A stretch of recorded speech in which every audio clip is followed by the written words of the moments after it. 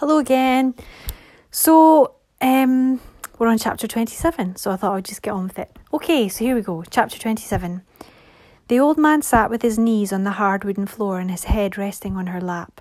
His thick white hair flopped over her dark grey skirt, and a tear slowly meandered down his sad, drawn cheek. "Good night, my love," he said. "You are my piece of heaven on earth. I hope your heaven is all that mine has been. Good night, until we meet again." The old man lifted his head and gently moved the arms of the woman he sat with, so that they lay crossed over her chest. The woman's hair matched the colour of his own, but her frame was much thinner and more fragile than his solid, thick structure. She had been his soulmate on earth. She had been his reason for living. He had loved her with all his heart, and his heart was now broken. He sucked the air into his lungs in a sudden, involuntary muscular spasm, but if he could have stopped himself from breathing, he would have done so. The solitary, steady tear continued to trickle. Never before in his life had the old man cried. Never in all his 120 years had a single tear left his deep blue eyes. And in those years there had been many, many times when circumstances had arisen to pull at his heart and tear at his emotions. Not until now had his body felt any reason to truly grieve. A loud hammering on his front door lifted the old man's head from its deep contemplation of all that he had lost. "Go away," he shouted in agitation. "Go away." The loud hammering continued, and the door handle of the old man's flat was being twisted against its will, being turned furiously and clumsily back and forward. In steadfast protest and defence for its owner, the door did not open. "Go away," the old man shouted again. "Let me grieve in peace," he called. "Leave us in peace."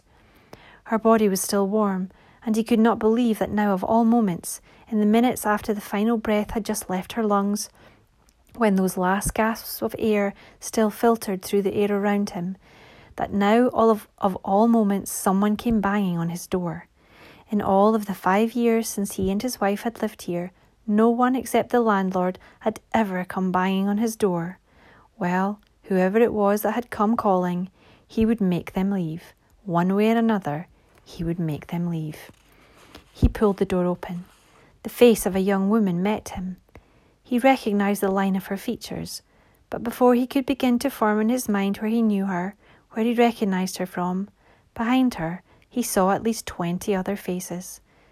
The old man was quite literally flabbergasted. He thought as he opened the door and saw all the serious faces that maybe this was his senility, that his 5 years of reclusive seclusion from the outside world had combined with his grief and his centurion age to leave him senile and delusional. The old man's brow furrowed deeply. His arm moved to slam the door in the face of the woman and all the staring people, but he was stopped by a hand against the door, a hand younger and stronger than his. "Benjamin?" The old man looked into the eyes of the younger man who had just spoken his name. "Benjamin," the younger man continued, "my name is Ridian Collins. We need to speak to you. It is very important. This is a matter of life and death. This is important. We need to talk to you. We must talk to you." Benjamin. Internally, the old man had jumped at the sound of the name no one but his wife ever called him, a name he had not used for 70 years. Mariana had sensed his reaction, so much so that she knew that she had been right. He was Benjamin Zidane. "Benjamin," Mariana said, "I believe you are Fedor Zidane's twin brother. If I am right, we must speak with you.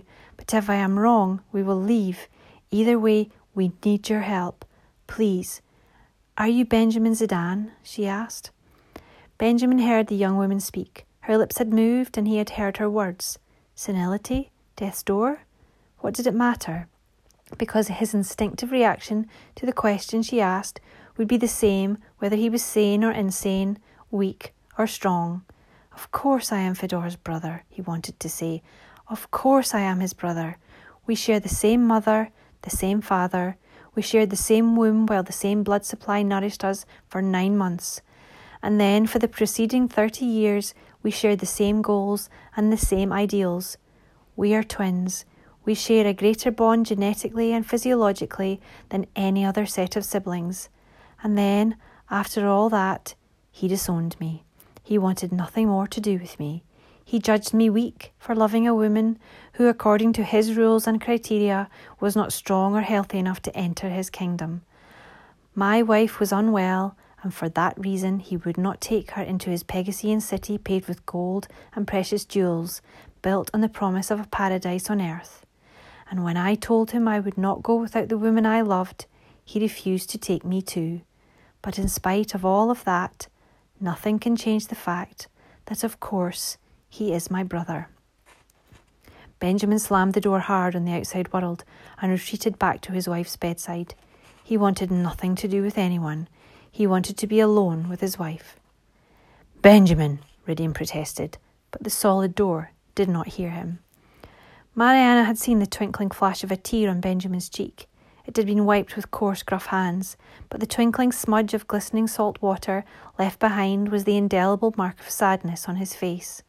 And when Mariana had looked behind Benjamin and seen the outline of the large armchair that his wife had always sat at, looking out of the window while Benjamin moved around her or sat with her, she had seen that it was empty. "Rydian," Mariana said, "I think perhaps it is his wife." Rydian shrugged. Perhaps it is his wife. I do not know anything about him." "And he knows nothing about us," Mariana replied. "His mind is elsewhere. We are just a random mob of strangers. Even if we can persuade him to listen, how can we persuade him to care?" The mob behind were muttering in a low drone and were gradually beginning to move away, back to the lives they had fleetingly left in the anticipation of being part of something bigger than what their existence currently held. When Benjamin's door had closed, they had sensed that there was nothing more here than a sad and lonely old man whose privacy they were trespassing upon. With politely whispered disappointment, they moved down the stairwell of the block of flats. "Mariana," Hilary said, pulling at her sleeve, "the people are leaving. They are giving up." "I will stop them," Rydian declared. "We need them to stay. This is not over yet." In the preceding few moments, it turned out that Rydian was a natural orator, sounding like he had prepared his speech a fortnight in advance. The words flowed from his mouth in dignified confidence and wisdom, and Mariana saw that the inspired Hilary had a new hero. "Wait, do not give up," Rydian began. His voice bellowed out through the echoing hallway. "This is just the beginning. What we have gathered here for as a small but resolved group is the biggest threat the world has ever faced. Extinction and dominance, entire species wiped out, never to reappear on the Earth's surface. We are in the 25th century and we are on the brink of being wiped out or of becoming brutally enslaved. The Pegasean dream promised heaven on Earth, but for all of us, it will become hell on Earth unless we do something about it. Our children will bear the brunt of the Fourth Chimeric's wickedness, and their wickedness will know no bounds or have no boundaries. And we all know who they are and what they can do, and it will not be easy to stop them. But we still have hope." Rydian turned to Mariana. "She knows there is hope. She holds knowledge we do not. We must trust her, for behind this door may be the beginning of the end. If we wait, we may be able to change the ending, but if we walk away, the end will finish us all." Rydian's speech had the desired effect, and Mariana and Hilary watched the slow motion movement of the crowd as they gradually regrouped in nodding agreement. "Benjamin," Mariana said into the door, "I used to call you Atticus. I saw you from my balcony nearly every day. I watched you feed your wife. I watched you as you sat with her and read to her and talked to her. I am the girl who lives in the opposite flat to you, and every day that I saw you, you would smile over to me and wave, and you always brighten my day, and I thank you for that.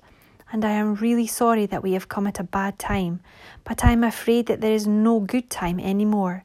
We have come about the Fourth Chimeric, and the longer we wait, the worse it will get. There is a Pegasean called Isaac. If he knew you existed, he would destroy you. He almost destroyed me. You see, my grandfather was Peter Strauss. Perhaps you knew him. He worked with you and your brother when you were much younger. He is dead now, but he left me all he had, and most of that was his research to destroy the Fourth Chimeric. But it was not finished. You can finish his research for him, you and your brother Fedor. You are the only living person on this earth who can finish his research and help end the reign of the fourth chimeric before it gets the chance to begin. You and your brother can stop it. Fedor has already helped us, but it will have been useless without you. We need you, Benjamin. We really do. Please help us. Please. Benjamin looked down at his wife's still body. He kissed her gently on the cheek for the last time and pulled the blanket over her. Wiping the trickling tear from his eye, he stood up from her bedside. His knees ached and creaked, and he felt the grating strain of wear and stiff old age as he slowly elevated his body to stand.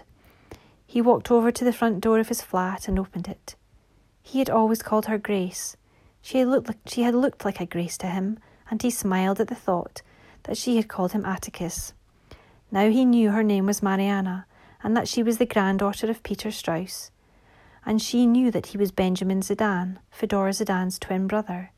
She knew the secret he had kept from the outside world since his brother had become ruler of them all. How had she found out? And what exactly could she want that would require his help? Benjamin opened the door to the outside world, and for the first time in 70 years, he let the outside come in. Okay, the end of chapter 27. Oops.